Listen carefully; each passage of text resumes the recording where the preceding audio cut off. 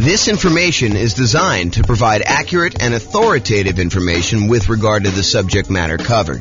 It is offered with the understanding that the presenters are not engaged in rendering legal, accounting, or other professional services. If legal advice or other expert advice is required, the services of a competent professional should be sought. Welcome to the Louisville Real Estate Investing and Real Estate Financial Planning Podcast. Learn all about investing in real estate in Louisville, Kentucky with a combination of real estate financial planning and modeling with numbers specific to Louisville. Plus syndicated, more generalized recordings of live and pre-recorded real estate investing classes. Not all of them specific to Louisville. Be sure to stay tuned after the podcast for a message from our sponsors. Well, good morning and welcome, everyone. I am James Orr. I'm going to be the one giving the presentation today. Oh, my goodness. Happy Thanksgiving in advance, everybody. Tomorrow's Thanksgiving for those that are not attending live and listen to the recording. Hope you guys are doing some fun stuff.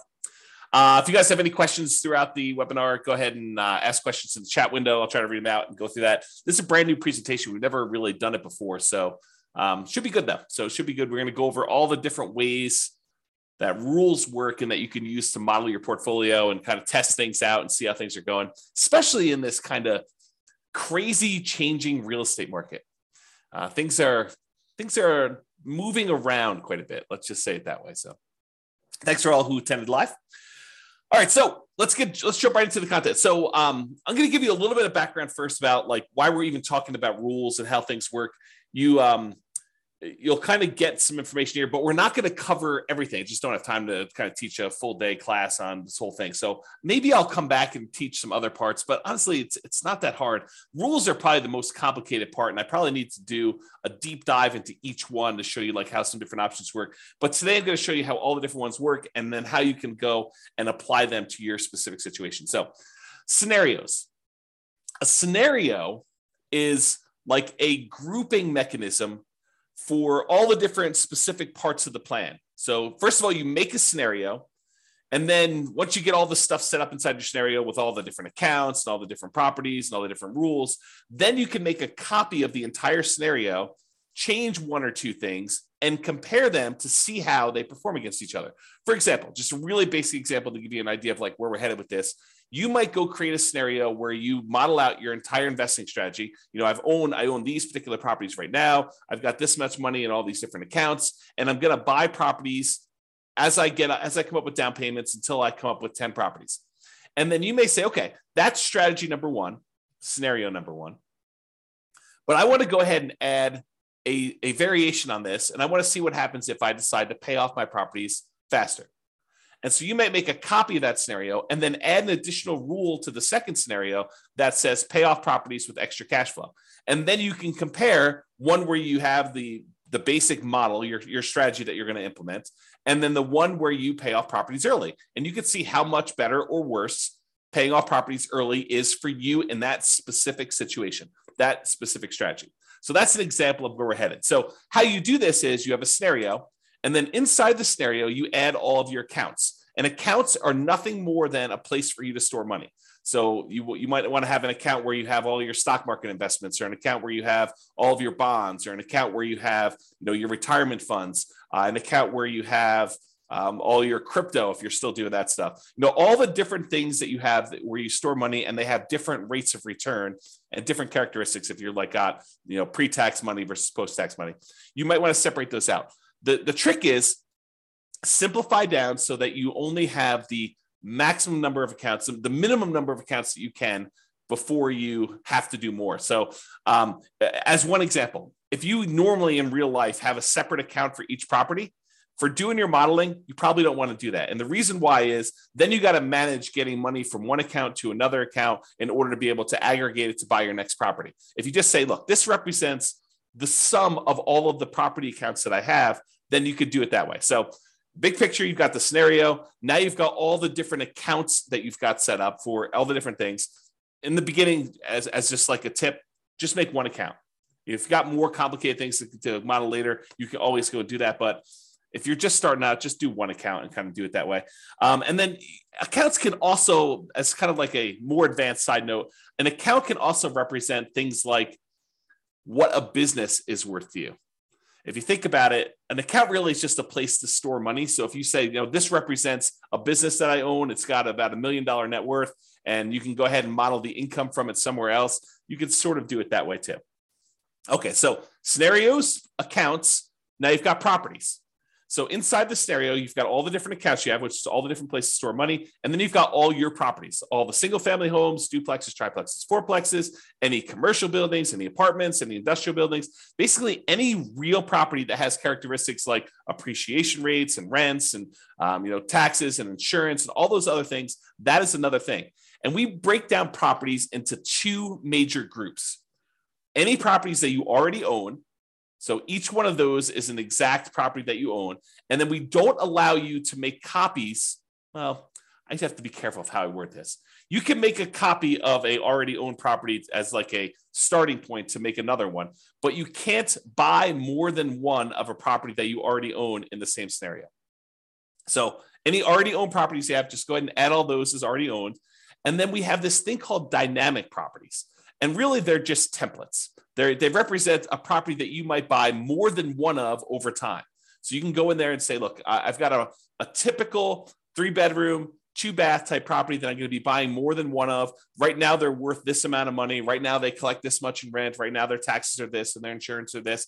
And over time, the price is going to go up. And over time, the rents are going to go up. And over time, insurance and taxes are going to adjust on this thing. But I might buy one of them this year, one of them 2 years from now, one of them 4 years from now. And so we call those dynamic properties, or you might hear me refer to them as template properties, where you use rules, which we're going to get to in a second, in order to buy more than one of those. So, and any of the properties, whether they're already owned or dynamic, can be single family homes, duplexes, triplexes, fourplexes, apartments, commercials, industrial, any type of building that you have, any type of real property that you have that you want to do that. So again, big picture scenarios, inside scenarios as accounts and properties. And then what we're going to talk about mostly today is how do you manipulate an account or how do you manipulate a property? That's what you use rules for. So rules go ahead and they say, add money to an account, or increase the rent I'm getting on a property, or buy 3 of these properties, or buy a property every year, or start paying off properties with any extra cash I have in this account. Rules are things that manipulate accounts and properties in the scenario that you can do. So as we go through this, we're going to go through all the different rules types. And what you should be doing, in my opinion, is think about your specific situation and how you might apply these rules to you and the setup that you're going to do in the Real Estate Financial Planner software. And if you don't have an account, you can go ahead and make an account. They're free. Go to realestatefinancialplanner.com, go ahead and make a free account. And you could be playing around with this as you listen in the background, although might be better to pay attention, and then you can go back and play with it on your own. But, do whatever you want to do. So realestatefinancialplanner.com, you can go and make your account. But I would suggest you think about your situation and why we might have a rule in the first place for doing this. Because it might give you ideas on things you might be able to do or test in your scenario to see if, hey, maybe I should recast my mortgages, or maybe I should pay off my properties, or maybe I shouldn't take all my extra cash and pay off my properties over time. There may be a reason James made a specific rule that says, hey, only pay off properties if you have a lump sum and big enough to pay off the whole thing, which there is a reason for doing that, but I'll let you discover it on your own because you're going to go ahead and model this in your own stuff. So that's the thinking. So if you're going to go create a scenario, kind of a strategy that you're going to model for yourself, the order that you should do them in is you should make a scenario. And a scenario is this bucket that you're going to hold these accounts and properties and rules in. So you make the scenario first. There's a couple of questions about the assumptions for the scenario. But then the next thing you do is you go create all of your accounts and you make sure your accounts are attached to the scenario, because you can have 5 different scenarios and have certain accounts in certain scenarios and certain ones that do not get put in certain scenarios. So an account is like a module you can use to have in one or more different scenarios. Then once you're done making all your accounts, then I recommend you go make your properties, and your properties are going to reference, where do you want to use as the source for your down payments for your properties, which account, and which account do you want to deposit your rents and get your expenses out of from there. So really, in order to do it in order. You should make scenarios, then you should make your accounts, and then you should make your properties, because the properties are going to use the accounts and you're going to want to put those in the scenarios to do that. So it's helpful to do it in this order. Of course, you can add an account later. You can add a property later. It's not required, but it's helpful if you go ahead and do those in order. And then finally, once you're done making the accounts of the properties, you usually make the rules to manipulate what's happening with the accounts and what's happening with the properties. And this morning, we're going to be focusing on step number 4, rules. With that being said, so once you go in there and you make your scenario, at the bottom of the page on the scenario is the list of your different rules. And there's a big old button that says create new rule. If you click on the button, create new rule, you're going to be shown a page that looks like this monstrosity on the right, which is just a list of all the different rule types that there are. And don't stress, because that is what we're going to be covering today. I'm going to go over what all the different ones mean and how you might use them so that you're not confused when you go in there and you start playing around with different rules. Okay, let me make sure I check my notes. Yeah, so we're going to basically be focused on what the rule does and when you might want to use it. That's what my goal is today, is to kind of talk about what each rule does and when you might want to use it. I'm not going to go into because it would be overwhelming for you. If I went through and I walked you through each of the options for the different rules and how to set it up, not going to do that. Today is going to be, hey, look, here are all the different rules and a whole bunch of different ideas for how you might want to model your own real estate investing strategy, what you should be doing, and to see how it all works out. So when you might want to use it is kind of what we're covering there. Okay. So with that being said, if you notice on this right-hand side, for those that can see the image, if you're listening to the audio, don't stress, I'm going to go over it in detail. But on the right-hand side, there's different groups. There's a group for buying properties, for selling properties, for impacting mortgages, for adjusting scenarios, accounts, and properties, and for other rules. So all I did is I just broke down and I said, hey, these are what the basic groups do. So if you're looking for a rule that does a specific thing, you may want to look under this heading. It's like groups of different rules. So buying properties, there's rules that are all about buying properties. You use these rules to buy dynamic. In other words, the template properties. You do not use these rules to buy anything that's already owned. You either need to have the property in your scenario as already owned, or you do not. So you don't use rules to buy properties that you already own. That's another way for me saying that. So you use these rules for buying properties to buy any template properties. And the template properties, again, are just ones that you've set up that you say, look, I might want to buy a duplex in the future, or 5 duplexes in the future, or an apartment building that looks sort of like this, or 10 apartment buildings that look sort of like this. So you either can make different dynamic properties with slight variations, or you can make one say, yeah, I'm going to be buying properties that sort of look like this, and I'll buy 10 of them, or 5 of them, or 7 of them, or 14 of them, or whatever you want to do. Okay. And you can't buy more than one or buy an already owned property again later in the scenario. I already talked about that. So group number 1, buying properties. Group number 2, selling properties. And we could sell properties in a variety of ways, but these are all the different rules about selling properties. You can sell already owned properties. You can sell template properties. And so these are different rules for saying, look, buy a property, own it for 2 years, then sell it. Buy a property when the return on equity drops below a certain ratio, then sell that, and then use the proceeds using a different rule to buy more of them. So you can do stuff like that. So we're going to have a whole set of rules about selling properties. We have a whole set of rules that impact mortgages, like pay off mortgages with extra cash flow, or pay off mortgages when I have a big lump sum, or pay off mortgages if after doing the calculation, I could then achieve financial independence if I paid off these mortgages, or recast a mortgage. And recasting a mortgage, for those that don't know, is, let's say you have $10,000 that you got a bonus from work or whatever it is, $10,000. If you go down to the bank, let's do this first. If you send in the $10,000 to your mortgage company and you pay down your mortgage by $10,000, your monthly payment does not change. The amount of time you have left on your mortgage comes in. So if you had 20 years left on your mortgage and you paid $10,000, now your mortgage might come in by, you have to do the math because it changes over time, but it might come in by 2 years. Okay. So you have 2 years, you'll pay off your mortgage 2 years faster if you just make the regular payments from then on, if you just sent the $10,000 in. Or with some mortgage companies, you could take that $10,000, you could go into the bank or call them up on the phone and say, look, I would like to recast my mortgage. And they say, okay, if you send us the $10,000, we will go ahead and restructure your mortgage so that it still pays off in the same amount of time, but your monthly payment goes down by, let's call it $100 a month. They do a calculation to figure out what the new math would be so that it pays off still in that same amount of time. And now you can reduce the amount of your monthly payment, improve your cash flow, as an example, by recasting your mortgage. And they may charge you a fee to do that, by the way. They may say, hey, it's $500 to do it, but we'll recast your mortgage. So you pay the $10,000 or you pay $9,500 and they take the $500 out for recasting your mortgage, and they do that. So that's what recasting a mortgage is, and there's a rule to do it, which we'll talk about. Or you might have a rule to refinance a property. So we'll talk about that too. Then we have another set of rules for adjusting scenarios or accounts or properties. Let's say, and I'll get into the details, so I'm going to go over all the different rules. But let's say, as an example, you say, hey, at some point in 5 years from now, on whatever that date is, what is today? On Thanksgiving of 2027, I am going to hire a property manager, and then I'm going to have my property management fee go from 0% to 10% in all my properties. Well, you can use a rule that starts 5 years in the future that's go ahead and sets the property management in all your properties to be 10%. That's what you can do by adjusting different values on all these different things. That's just one example.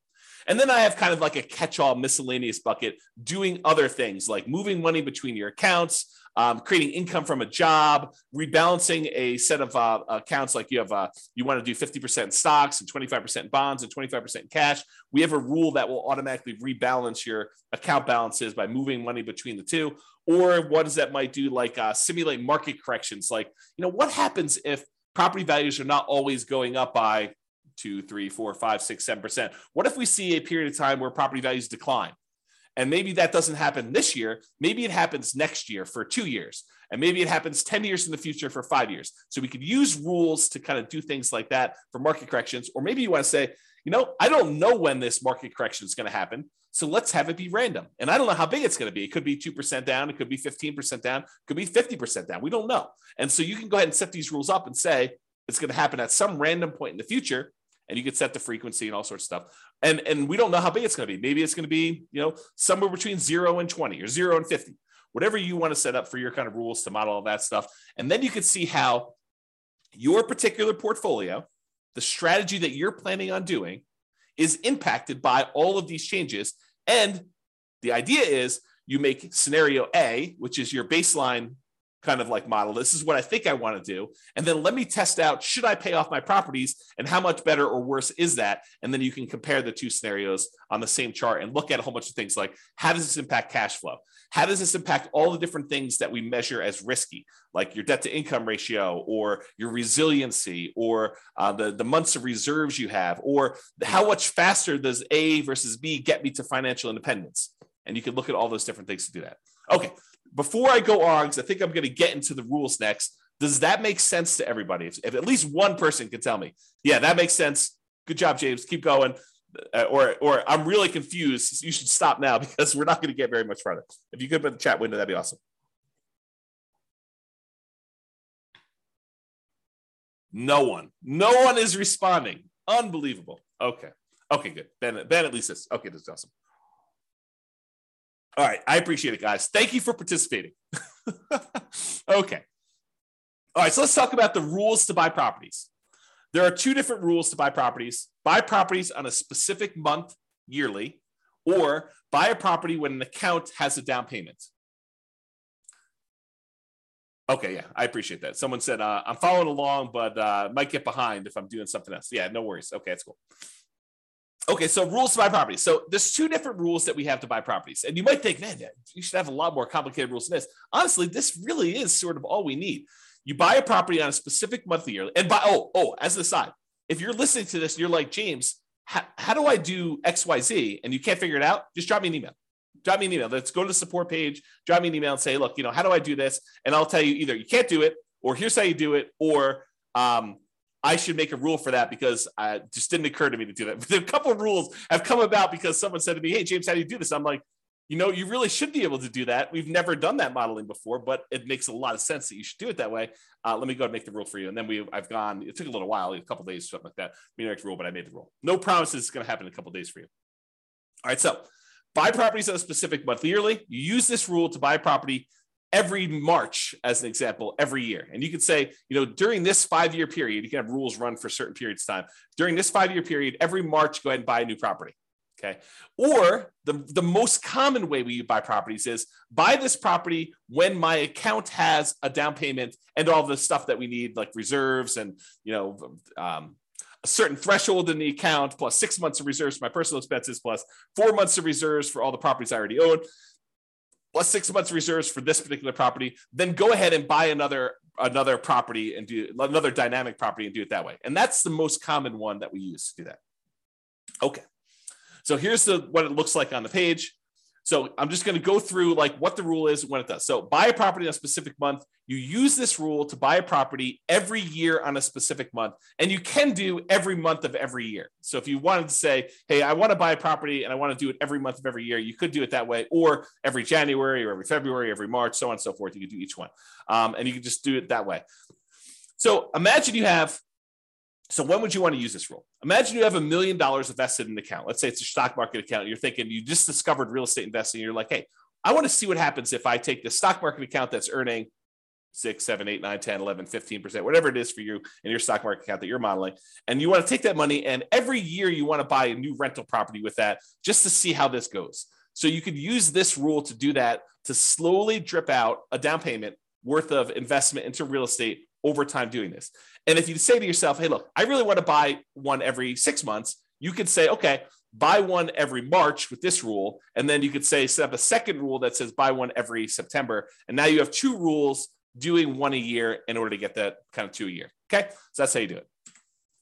All right. So buy a property when account has down payment. This one allows you to buy a property as soon as you have enough for the down payment, plus any closing costs, plus any reserves. And as you can see by the image on the right, there's a lot of options for you to define what this means. So you might want to define, hey, I need to have at least $10,000 in this bank account, adjust for inflation or not adjust for inflation, plus 6 months of reserves for this property, plus 3 months of reserves for all the other properties that I own, each other property that I own, plus 5 months of personal expenses, and then only buy 3 properties with this rule. Stop this rule after I own 3 properties. So there's different things you can do to manipulate this. And there's also stuff you could say, do I want to take into account my debt to income, like make sure that my debt to income is below a certain number? Or you could say, I'm buying creatively. I'm going to go buy properties subject to, or I'm going to go buy properties on lease options. So the debt to income doesn't matter because I'm actually buying an LLC anyway. And so ignore the debt to income ratio on that, or whatever you want to do. Or maybe you say, I have a real estate agent's license, so I'm going to get paid a 3% commission when I buy these, or go ahead and take a 3% discount. And so you could do all these different variations on this stuff with this rule. Or maybe you say, look, I want to buy properties, but if I can do cash out refinances on the other properties I own, if they're below 75% debt to income, or 75% loan to value, then I can go ahead and say, do cash out refinances to do it. So it's very flexible in all the different ways you can use it, but realize that's what you do. So when might you want to use this? You might want to see how quickly you'll be able to acquire your ideal portfolio of rental property. So you want to say, I want to get to 10 rentals or 10 doors or 20 doors or whatever number you pick. How quickly can I do it with my current income, my current savings rate, my current returns that I have in my accounts? And then as I acquire each property, all the extra cash flow I get gets deposited in this account. So it kind of compounds over time if you got positive cash flow, or slows you down a little bit if you have negative cash flow, although the cash flows do change based on all the properties. So you could use this to determine how quickly you'll get to a certain portfolio. And then you could test things like, what if I save 10% more? Or what if I save 10% less? Or what if I got a lump sum for a bonus or a divorce or inheritance or whatever you want to do later on? How would this impact all that stuff? So that's one example. You might want to see the impact of changing how much you keep in reserves has on the speed you can acquire properties. So here's another example. You could say, look, if I use this rule and I say keep six months of reserves for all my properties, how quickly can I acquire all the properties I want to do with that? Or how quickly can I acquire properties if I keep 12 months reserves? I think the market's going to get a little sketchy. Maybe I should keep 12 months of reserves. So if I do 12 months of reserves, how much does that slow me down? And how much riskier or less risky is one or the other? Or how much extra net worth will I have if I don't do 12 months of reserves versus 6 months of reserves or 2 years of reserves? You pick the numbers, okay? So you could use these different rules and make copies of the scenarios to kind of test those. You could see the impact of doing cash out refinances to buy new properties. We kind of talked about that little part of the rule, but you could use that as a way to do that. You can also see the impact of getting a real estate license or acquiring properties creatively. So if you want to test out Now that interest rates have gone up quite a bit and there are a whole bunch of really low interest rate properties out there, maybe you want to say, well, what if I were willing, not everyone is, to go ahead and do marketing to find motivated sellers, go buy properties creatively and buy properties that way? What impact does that have? Does it make it a lot faster? Does it make it a lot riskier? What does it look like if I go ahead and model that in a variety of different ways? And I'll make a side note about this because I think it's important. Just because a path is optimal does not necessarily mean that that is the one you should do or that you will do, right? I could go and model something and I could tweak everything and say, this is the optimal path, in parentheses, if everything goes my way, if everything goes exactly the way I modeled it, right? But really, I think part of what you are doing with the software, part of what I do with the software, is I say, okay, here's kind of my plan. How does this plan perform in a variety of market conditions? What if things don't go my way? What if things get ugly? How do I perform with this? Is this going to really derail my life? Is this going to make that really bad? And if things go really, really well, yeah, that looks awesome. But if things go not quite as planned, if I get delayed, if I lose a job, if I, all those different things that you could do, then you can go ahead and model all that stuff to do that. So I don't know. That was my side note. I just felt compelled to tell you that. So those are some of the different ways you might use this rule to do some modeling. And if anyone has questions, feel free to ask your questions in the chat. I'll try to get to it. Now, here are all the different rules for selling properties. And since I'm going to go through all of them in detail, I'm not going to cover them here, but let's go through them one by one. All right. So here's a rule that says sell properties and pay off mortgages to retire. Here's how this rule works. If by selling some properties, let's say you have 10 properties and you want to sell off 4 of them, okay?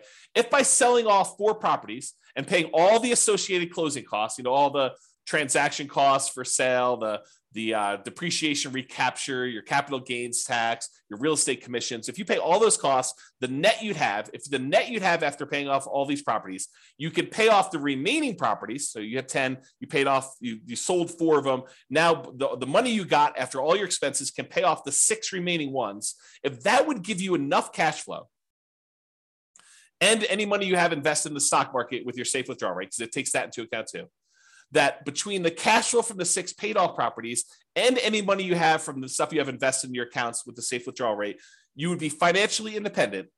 Then go ahead and execute this rule. This is sort of the rule if you buy more properties than you need and you let them all grow appreciation wise and paying down the loans, you get a little bit of cash flow over time. And then eventually you get to the point where, hey, if I sold 3 of these, then I could pay off 7. Or if I sold 7 of these, I could pay off the 3. And by paying off the 3, then that actually would get me over the bar of being financially independent, where all the investment income I have would meet my minimum target monthly income in retirement. Then go ahead and do that. Instead of having to guess and check when that happens, we have a rule that says, hey, if you want to go ahead and acquire a certain number of properties, and then by paying off some of them, you could pay off the rest. By selling some of them, you could pay off the rest of them and you'll be financially independent. That's this rule. So you could use this rule to say, hey, I'm acquiring properties. Maybe I get to the point where I don't need 12, right? And so when do you get to the point where you could sell a part of the 12 and pay off the other ones in order to be financially independent with the other money in your account? Pretty cool rule, right? Like an interesting way to do that modeling. At least I think it's a pretty cool rule. I like this rule a lot. Okay, so that was one rule. Here's a totally different one. Sell rental properties after owning them for a specific period of time. So this one allows you to sell all rental properties. It does not do owner occupants. So it's only rental properties after you've owned them for a specific period of time. So let's say you acquired properties and you're doing lease options as an example. So you're buying properties and you think that you're going to be holding these properties for 3 years and then the tenant buyer is going to cash you out. You can go ahead and set this rule up and say, okay, I'm acquiring properties as quickly as I can. As soon as I have a down payment here, buy another one and then find a tenant buyer, a lease option tenant buyer to come in and lease it from me. And I think I'm going to sell these properties after holding them for 3 years. Some of them may be 2, some may be 4, but on average, it's going to be about 3 years. What would that look like? And so you'd use this rule to then sell properties after holding them for whatever period of time you define, X number of months. Okay. So that would be an example of doing that. So, and by the way, this one is for rental properties. It's not for owner occupant property. So if you're thinking to yourself, hey, look, I might want to use this rule to live in a property for 2 years to get the tax advantages of like 2 out of the last 5 year tax advantages where you don't have to pay capital gains up to certain limitations on that. This is not that rule. but I might have another rule coming for you if you're looking to do that strategy.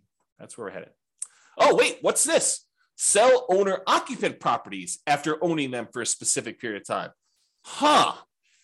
Well, maybe this is that rule that I was just talking about. This allows you to sell an owner-occupant property, a property that you're living in, after owning them for a specific period of time. So you could say, hey, I'm going to do this model where I'm buying properties at a discount, but I'm moving into them. I'm going to live there for at least 2 years. Why 2 years? Because there are some tax advantages for you living in an owner-occupant property for 2 out of the last 5 years. I'm not a CPA. Go talk to your accountant to kind of get the details on this. But the basics of what I understand, the layman's version is, if you live in a property for 2 out of the last 5 years as an owner-occupant, and then you sell it, you are exempt from capital gains on that property up to a certain amount, and the amount changes whether you're single or you're married. Okay, so this could be a way for you to do that. And when you sell the properties, we have this little section down here that says how much do you want in closing costs when you sell? How much do you want to pay in real estate commissions? Because you can put in what your assumptions are about those. And then what is your depreciation recapture tax? Well, if you're living in the property, that's going to be zero on most of those. And then what's your capital gains tax rate? Well, if you're doing this as an owner occupant, you're living there for 2 out of the last 5 years, your capital gains tax rate might be zero here. There you go. All right, Austin says, what's your take on mini syndications on single family homes? Austin, that is not on topic for this particular presentation. This presentation is on rules. So we'll be covering that. Splitting profits with investor or funds deal. So I'm not going to cover that today. Maybe we'll do a class on that in the future. I'll kind of keep that in mind, but not today. Sorry, got too much other stuff to cover. Okay, so that's when you might want to use sell owner-occupant properties after owning them for a specific period of time. Here's the next one. Sell rental properties after renting them for a specific period of time. Sell rental properties after renting them for a specific period of time. So before, the rule was sell rental properties after owning them for a specific period of time. But if you're doing this one where you have rental properties after renting them for a specific period of time, this is selling them after you've rented them. So imagine for a minute you're nomading, where you're buying properties as an owner-occupant, living there for at least a year, maybe more, until you get to the point where you're able to buy the next property and convert that one to a rental. Well, if you use the rule before where it says sell rental properties after owning them for a period of time, you might buy the nomad property, live there for a year and a half, then convert it to a rental. And then now that it's a rental, you've owned it now for 2 years. So really that would be selling the property after 6 months, which isn't what you intended, I don't think. So this rule says, look, it doesn't matter when you bought it. If you lived there for a year or 2 years or whatever beforehand, and then you decide to rent it, this one starts the counter as to when you sell it based on when you converted it to a rental. Okay, so that's what it is there. All right. Sell rental properties based on return on equity. So this one is you're selling properties based on the return you're getting on the equity in the property. Okay, I got to take a step back and kind of explain to you what's going on here, because this rule is crazy. It's such a powerful rule.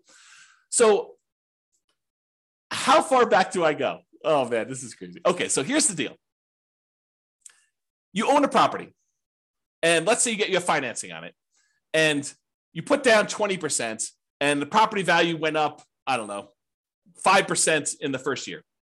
So you made 5% from appreciation on a 20% down payment. I'll put numbers to this to kind of give you a feel for it. Let's say you're buying $100,000 properties. You put down $20,000 and the property went up in value $5,000. So you made $5,000 on a $20,000 investment, which is 25% return. But what happens is over time, the amount of money you make on the property going up in value tends to increase. So the next year, maybe it's $5,100. It varies, but let's just say it's a little bit more than you made the year before. However, the amount you have in the deal now is no longer $20,000. It's $20,000 plus the $5,000 that you made from appreciation, plus a certain amount you have from paying down the loan. So the amount of equity you have in the property has grown more than the amount that the property is going up in value. So over time, the return you're getting, even though the return might be increasing, the return you're getting on the equity is actually going down. The amount you make on the property compared to how much you have invested in the deal is actually going down over time. So the return on equity on a property from appreciation, from debt pay down, from cash flow and from the tax benefits of depreciation. Like all four areas of return, they tend to go down in aggregate. Some of them go up a little bit over time. Some of them actually go down. Some of them stay the same. But in aggregate, the overall return, the combination of all four of them, tends to go down over time. So that the longer you own a property, the lower your overall return on equity is. So when you buy a property and you're highly leveraged up front, that's the best part of your return typically. That's the part where you're making the most money compared to how much you have invested in the deal. But as the amount you have invested in the deal increases because your equity is growing, you're paying down the loan, the property's going up in value, the equity is expanding, and the amount you're making might be going up, but not quite as fast as the equity is increasing. So that over time, your equity drops down. So you might say to me, look, James, as I own these properties, my return on equity is dropping and dropping and dropping. What if I said, look, once it gets below a certain threshold, I want to sell that property and I want to re-leverage back up. I want to go ahead and sell it, and then I'll go buy two more or one more and wait until I have enough to buy the next one. That's what this rule allows you to do. It allows you to be maximally leveraged, not maximally because you don't want to be selling a property every year just to kind of re-maximize your leverage, but within a reasonable range. So you can say, hey, look, once my overall return on equity, because I'm calculating return on equity on every single property every month. So once your return on equity for a property drops below a certain threshold that you set, I don't know, 10%, 12%, 15%, whatever number you pick, right? But once your return on equity drops below a certain threshold, then go ahead and sell that property, dump all the cash into a specific account, and then you can have a separate rule which buys properties whenever that account has down payments. So what will happen is you have these properties and they're growing and growing and growing. Once the return on equity drops below a certain threshold, it sells that property. Then you have another rule that takes any time. You have money in this account for enough for down payments and closing costs and reserves. Then I go ahead and I buy another property and I replace that one. Or maybe it's two properties because you have enough there to do it. So that's the way you use these rules in order to maximize your return on equity in a particular scenario. Does that make sense? Let me know if it does or doesn't. That'd be awesome. Okay. This rule is selling rental properties once your account balance drops below a certain threshold. Yeah, so James says makes sense. James is the only one participating today. Thank you for that. I appreciate that. Okay, so imagine this. Imagine you've got a portfolio of properties and you're trying to make sure that you have enough money to kind of support yourself, and you stop working before the cash flow on the properties will generate enough money for you to live on. So you're kind of operating at a deficit. You have $500,000 in your bank account, plus you've got a bunch of rentals, but eventually you draw through the $500,000 because you're a little bit short. So you could set a rule that says this: once my $500,000 drops to the point where I only have $10,000 or $50,000 or $100,000, whatever your comfort level is, once I get to the point where my account balance drops to $50,000, as an example, then go ahead and sell one rental property to boost that account balance back up. And then I'll keep draining on that account until I get to the point where it drops down again, and then sell another property if you want to. You can kind of use that to do that. So imagine a situation where you stopped working earlier than you should have before you completely are financially independent. And now you have a whole bunch of rental properties with a whole bunch of equity, but you don't want to go sell those properties with equity right now. You want to go ahead and hold on to them as long as you can until the point where you need to sell them in order to put money in your account to be able to support your lifestyle. Then you could use this to model that situation. Or you could say, look, as soon as I get to the certain point where this account balance drops to a certain level, go ahead and sell a property because I want to be able to use that money to buy new properties. You could use that too. So this is similar to a rule that we're going to have later, where instead of selling the properties, you do a cash out refinance in order to bring your account balance back up. So they're sort of like a pair of rules. This one is the sell the rental. You sell it, you pay all your expenses on it, your closing costs, real estate commissions, depreciation, recapture tax, your capital gains tax. You can go calculate all those, and then the net gets deposited to your account. Or, which we'll get to here in a second, there's a similar rule that says, once my account balance drops below whatever threshold you set, then go ahead and do a cash out refinance to get to those. I did a whole class where we really use these rules a lot. I compared a person who lived in a really high cash flow market to a person who lived in a really high appreciation market. And I showed that while it's a lot easier to get to the place you want to be when you're in a really high cash flow market, you can get there in these really high appreciation markets with a combination of selling properties or doing cash out refinances. But there's some complications with the cash out refinance, which I talk about that in that 2-hour class. But I think the name of that class was cash flow versus appreciation. I think that's what the name of the class was. And I set it up as two different people competing, and go watch that if you haven't seen it before. It's pretty good if you're interested in this particular modeling. Okay. All right. Next rule, sell properties, but only if by doing so, the money that I get from all the properties will allow me to retire based on a safe withdrawal rate. So I mentioned safe withdrawal rate earlier. I'm going to take a moment to kind of make sure everyone understands what I'm talking about. So there's this study, it's called the Trinity study. And what it basically did is it went back through historical stock market rates of return. And it said, if you only take out 4% of your of the amount of assets you have invested in stocks and bonds, then the likelihood of you running out of money in a 30-year retirement period was really, really low. That's the basics of the study. And so what they called that 4% was a safe withdrawal rate. And I'm using safe in quotes because there's been some arguments that it's really not so safe. There's been arguments by the guy who came up with it that it could be a lot higher than 4%. So really this idea is if you have a certain amount of money invested in stocks and bonds and maybe some cash, what percentage of that portfolio, if you have $1 million, what percentage of the $1 million can you take out each year where you are not very likely to run out of money? That's what a safe withdrawal rate is. So you've defined what your safe withdrawal rate is in the software. You basically say, my safe withdrawal rate is 4% or 3% or 5% or whatever number makes sense to you. And you can test these things, right? You can go ahead and run a scenario at 4, you run a scenario at 5. What difference does it make? Run a scenario at 4, run a scenario at 3, maybe do some market corrections in there to see how that plays out. You can do all this stuff. But this rule says, look, I've got a bunch of rental properties, and maybe I have a little bit of money invested in the stock market right now in one of the accounts in there. And so what I want to do is I want to check each year and say, hey, look, if I sold all these rentals and I paid, closing costs, I paid real estate commissions if I've got any, I paid my depreciation recapture tax if I've got any, I paid my capital gains tax if I've got any. If I paid all those expenses on it, the net amount of money that I would take and I would deposit into my account balance, invest in the stock market. If I did that, would the money in the stock market allow me to retire? Would my safe withdrawal rate for the amount of money I have in the stock market allow me to be financially independent? And if so, go ahead and sell the properties. Kind of a cool rule, right? You basically have all these properties you've acquired. What if you took them all and you sold them? Could you actually achieve financial independence? And this rule tends to come up. I probably should do a class on this. This rule tends to come up when you're in a market where the cash flow you're getting, the cash on cash return you're getting, or it's actually the cash on cash return on equity you're getting, is less than your safe withdrawal rate.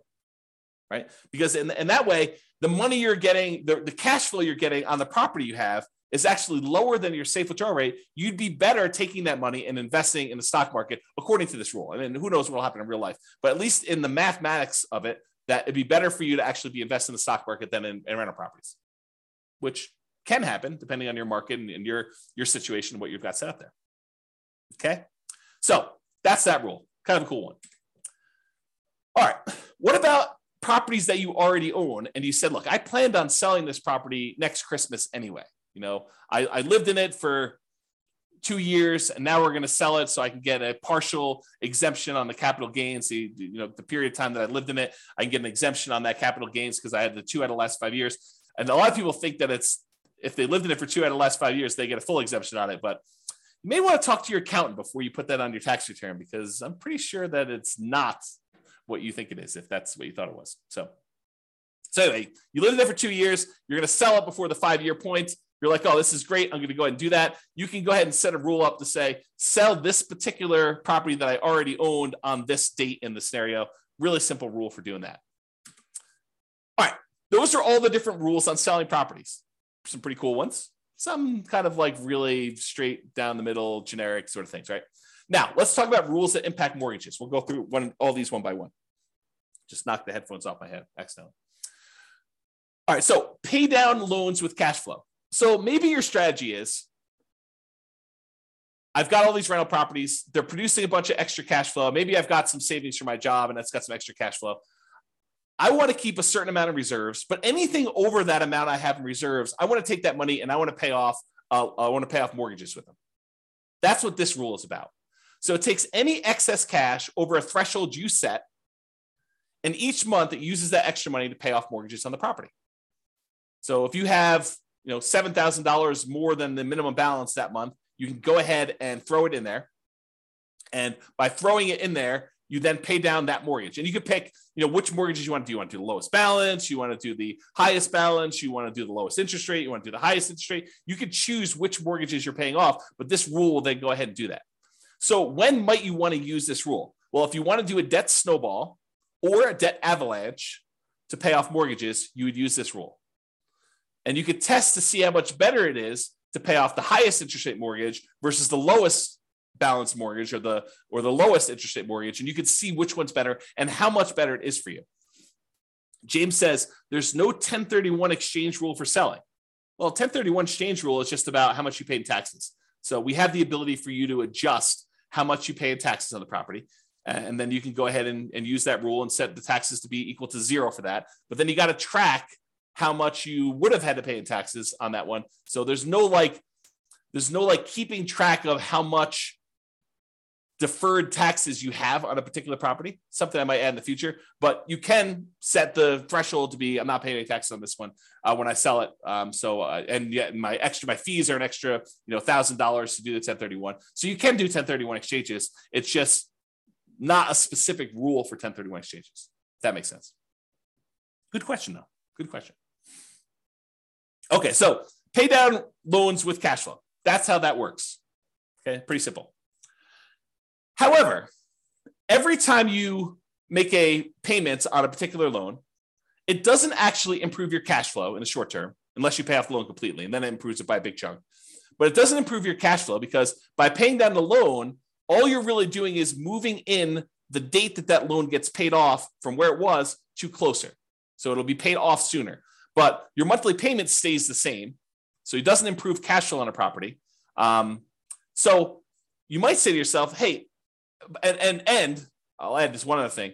And the amount of money you're earning on that extra cash flow you're doing is the interest rate of the loan. So if you're taking your money and you're paying down a 3%, 4%, 5%, 6%, 7% mortgage on a property, the amount that money is earning is the amount of your mortgage interest rate. So if you're paying off 3% loans with that, you're earning 3% on that money. You're paying off 7% loan, you're paying 7% on that money, okay? So the idea is the more you're paying off on those properties, until you pay it completely off, it doesn't really benefit you in the short term. It benefits you when you pay off the loan, which could then compound and help you in the future on other properties you're doing, but it doesn't benefit you in the short term by improving your cash flow. And so you might say to yourself, well, why would I go take this extra money that doesn't help me in the short term? Why don't I let that grow in something else I'm invested in, like either more rental properties or stock market or I don't know, whatever you want to do, crypto, bonds, whatever you want to do there, hard money lending. You could go ahead and take that money and invest it in something else and get a higher return. That way, once you get enough money in this other account where you could completely pay off the mortgage, not just make a little dent in it, pay off $500 on it, but say, look, I got $100,000. I'm going to pay off this mortgage in full. And by doing that, you then get all the cash flow from having that mortgage payment go away. That's what this rule does. So this rule says, look, only pay off a mortgage when I can pay it off in full from a specific account. So it tests to see if the amount you have in your account plus whatever threshold you have there. So look, always keep $15,000 in this account, but if I've got enough to pay off a mortgage and remain $15,000 in this account, then go ahead and pay off the mortgage. So that's what this rule allows you to do. And then which mortgage you want to do, the lowest balance, the highest balance, the lowest interest rate, the highest interest rate, whatever one you want to do, and it'll kind of do which properties you want to do it that way. But this allows you to go ahead and say, keep this money invested in whatever, the stock market, bonds, until I have enough to pay off the mortgage, and then do that. Kind of a cool rule. All right. Remember earlier we talked about recasting mortgages? It's that thing where you walk into the bank with $10,000 and you pay them a fee in order to lower your monthly payment, not change when the loan gets paid off, but you give them $10,000 and say, look, I'd like to lower my monthly payment by a little bit. And they're like, okay, yeah, we'll do the calculation and we'll do that for you. It'll take this thing. Well, this is a rule for recasting mortgages. So you could take a lump sum of money, go into the lender and ask them to recast the mortgage. And so this rule allows you to go ahead and recast them. Okay, that's what that rule does. All right, remember before I told you about selling properties based on the account balance? If my account balance gets so low, then go ahead and sell a property to replenish that account balance so I have money to live on or money to invest somewhere else. This is the kind of sister rule for that, cash out refi based on account balance. So when your account balance gets to a certain point where it's really, really low, then go ahead and do a cash out refinance on a property, pull all that money out, deposit it into the account, and you'll be able to then have all the money in that particular account to use to do whatever you want with. Okay. So I think I have here, when would you want to use it? If you're modeling a situation where you're stopped working before your cash flow is enough to support your lifestyle, you might need to cash out refi properties from time to time to provide living expenses to kind of make up for that difference. Or use the equity properties to occasionally fund the purchase of new properties by refinancing. So you could say, look, once I get to this low account balance, go ahead and do a refi on a property to get the account balance up to where I can do a new purchase. Kind of an interesting rule. All right. So this leads me to explain this interesting concept. And so I need to explain it to you, but I'm going to take a drink first. All right. So imagine you said to yourself, look, I really want to earn, I don't know, $10,000 a month. And if I was earning $10,000 a month, I would consider myself financially independent. Because $10,000 a month would be able to cover all my personal expenses, including the mortgage I have on my owner-occupant property, and anything else I need, right? So $10,000 a month, that's my number. That's my target income to be financially independent, target income in retirement. But what if you didn't have a mortgage on your owner-occupant property? Would you need that $10,000 anymore? And you say to yourself, no, I wouldn't. So I can either have $10,000 if I have a mortgage on my owner-occupant property, or I only need $8,000 if I don't have a mortgage on my personal property anymore. And so the software allows you to select whether or not to move your financial independence number down when you pay off your owner-occupant mortgage or not. And so if you have that triggered, which is in the scenario section, this rule becomes super interesting, because what this rule says is, look, if I'm close to my $10,000 a month number, my target monthly income number in retirement, but I have enough cash in my account balance or stocks or whatever it is in my account balance that I could pay off my owner-occupant mortgage. And if I did that, I would be financially independent. Then go ahead and do it. So this is a situation where the passive income you have coming in from your stocks and all the cash flow and all the rental properties is really close to your number. It's at 80% or 85%. But you have enough extra cash lying around somewhere where you could pay off your owner-occupant mortgage because the balance is low enough that would actually lower the amount you need, and it would trigger you being financially independent. Then go ahead and pay off the owner-occupant mortgage. That's what this rule does. Pay off owner-occupant mortgage if FI, financially independent. All right. These are going to be really quick. These are the rules that allow you to adjust values on your scenario or on different accounts you have or on different properties you have. Okay. So set value on scenarios. What this rule does, it allows you to change any values you defined for the scenario at different points in the scenario. So originally you thought your safe withdrawal rate was going to be 4%, but 10 years later you say, hey, look, now I want my safe withdrawal rate to be 3%. You'd use this rule to run 10 years later and change your safe withdrawal rate number from 4% to 3%, as an example. Or you defined your refinance mortgage interest rate in your scenario as 5%, which is low now, but at the time seemed reasonable. And now you're like, look, in the future, I want this to be 7%. You can use that to change that too. You can use this set value on scenarios to do it at some point in the future. Or you want to say, look, my minimum target monthly income retirement threshold is now $4,000, but I want it to be $5,000 in 5 years from now. You can do stuff like that. Or your safe withdrawal rate number, as I use as an example. This is that rule that allows you to do that. The set value on accounts does the same idea on accounts, though. So let's say you were earning 1% on savings at the start of the scenario, but you think that's abnormally low. And by 3 years in the future, that should really be at least 2% or 3%. You could use this rule to say, set the value on the account, set the return I'm getting on that account to go from 1% to 3 years later and on to be 3%. Or you say, I want to set it to 1% now, but a year from now, I want it to be 2%. And a year from then, I want it to be 3%. And then you could use it to do stuff like that. Or the other thing it could do is you could set it to be a random number. You could say, look, the return on my savings account is going to be somewhere between 1% and 3%.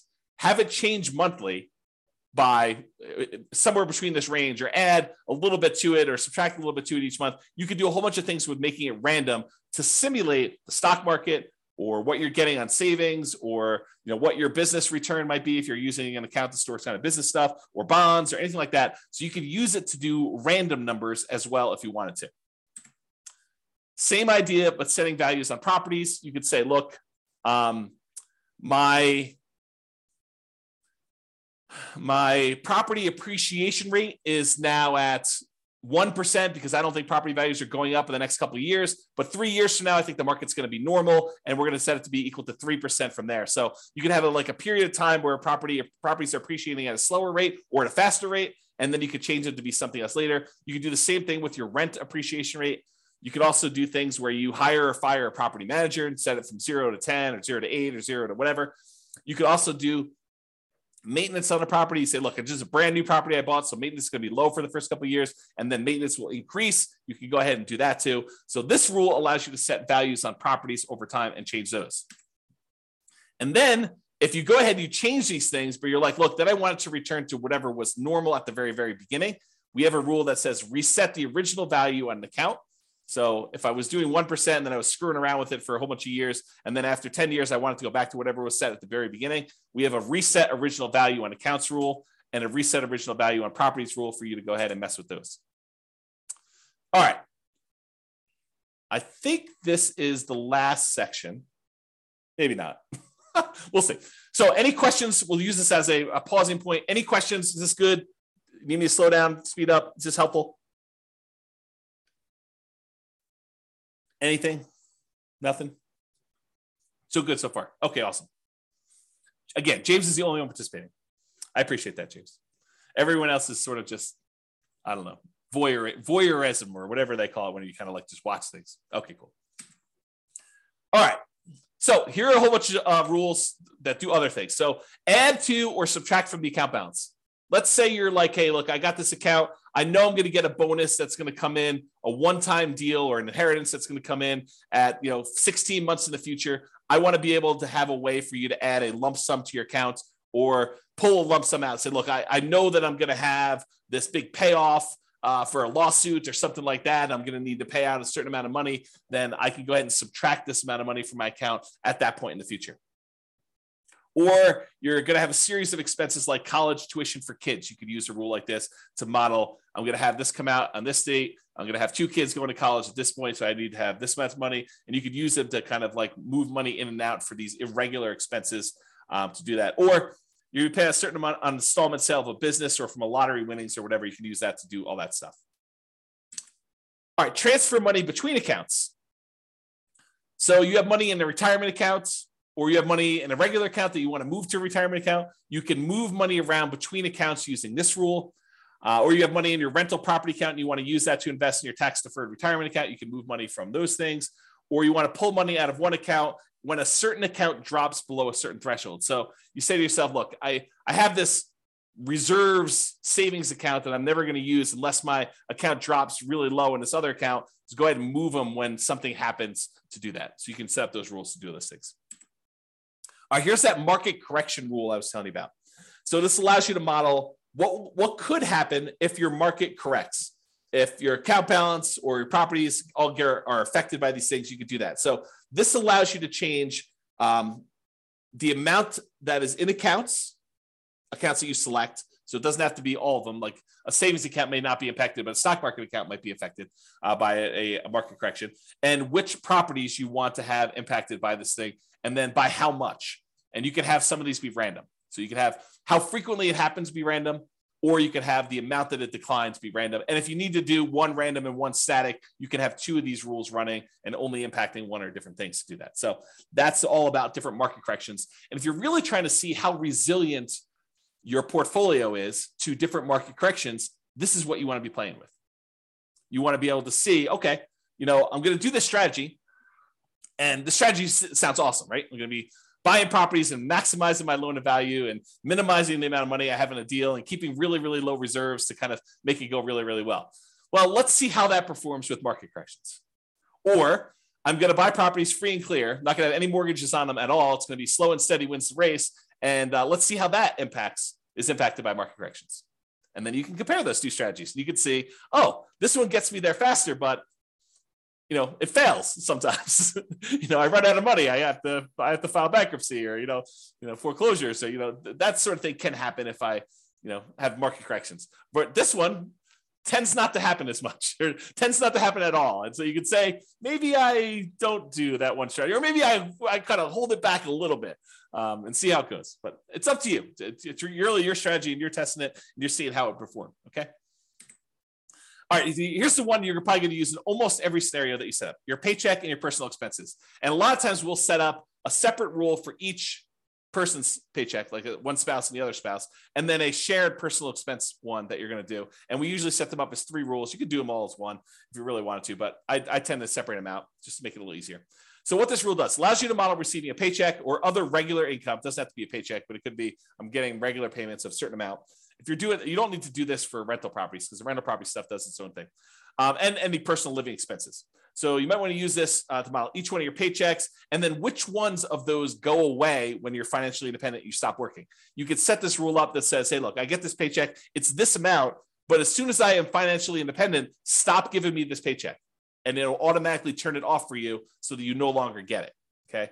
And then you could use it later if you wanted to model Social Security if you don't want it to count towards your income to qualify for being financially independent. So we have another rule specifically for Social Security, which does count towards your financial independence number. But if you're like, look, I don't believe Social Security is going to be there, it's nice if it is. Let's go ahead and model that Social Security, but don't count it toward my financial independence number at all. You'd probably want to use that sort of like a fake paycheck from Social Security. Okay. So you could use that to model that too. And so to do Social Security, you just have this rule start at whatever date you'd qualify for Social Security and have it run through the end of the scenario doing that.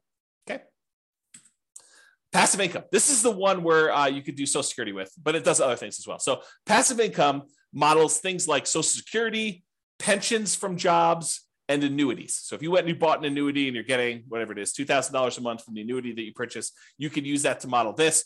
And you could go ahead and it's very similar to your paycheck one, except this does count in your calculation for being financially independent or not. Okay, so you model Social Security and pensions and annuity income from that. Lumpy income. Let's say you're like Ben and you flip properties, and you want to have lumpy income come in from every time you flip property. Maybe you flip a property every 6 months, or every 3 months, or every 4 months, or every month, or whatever it is that you do.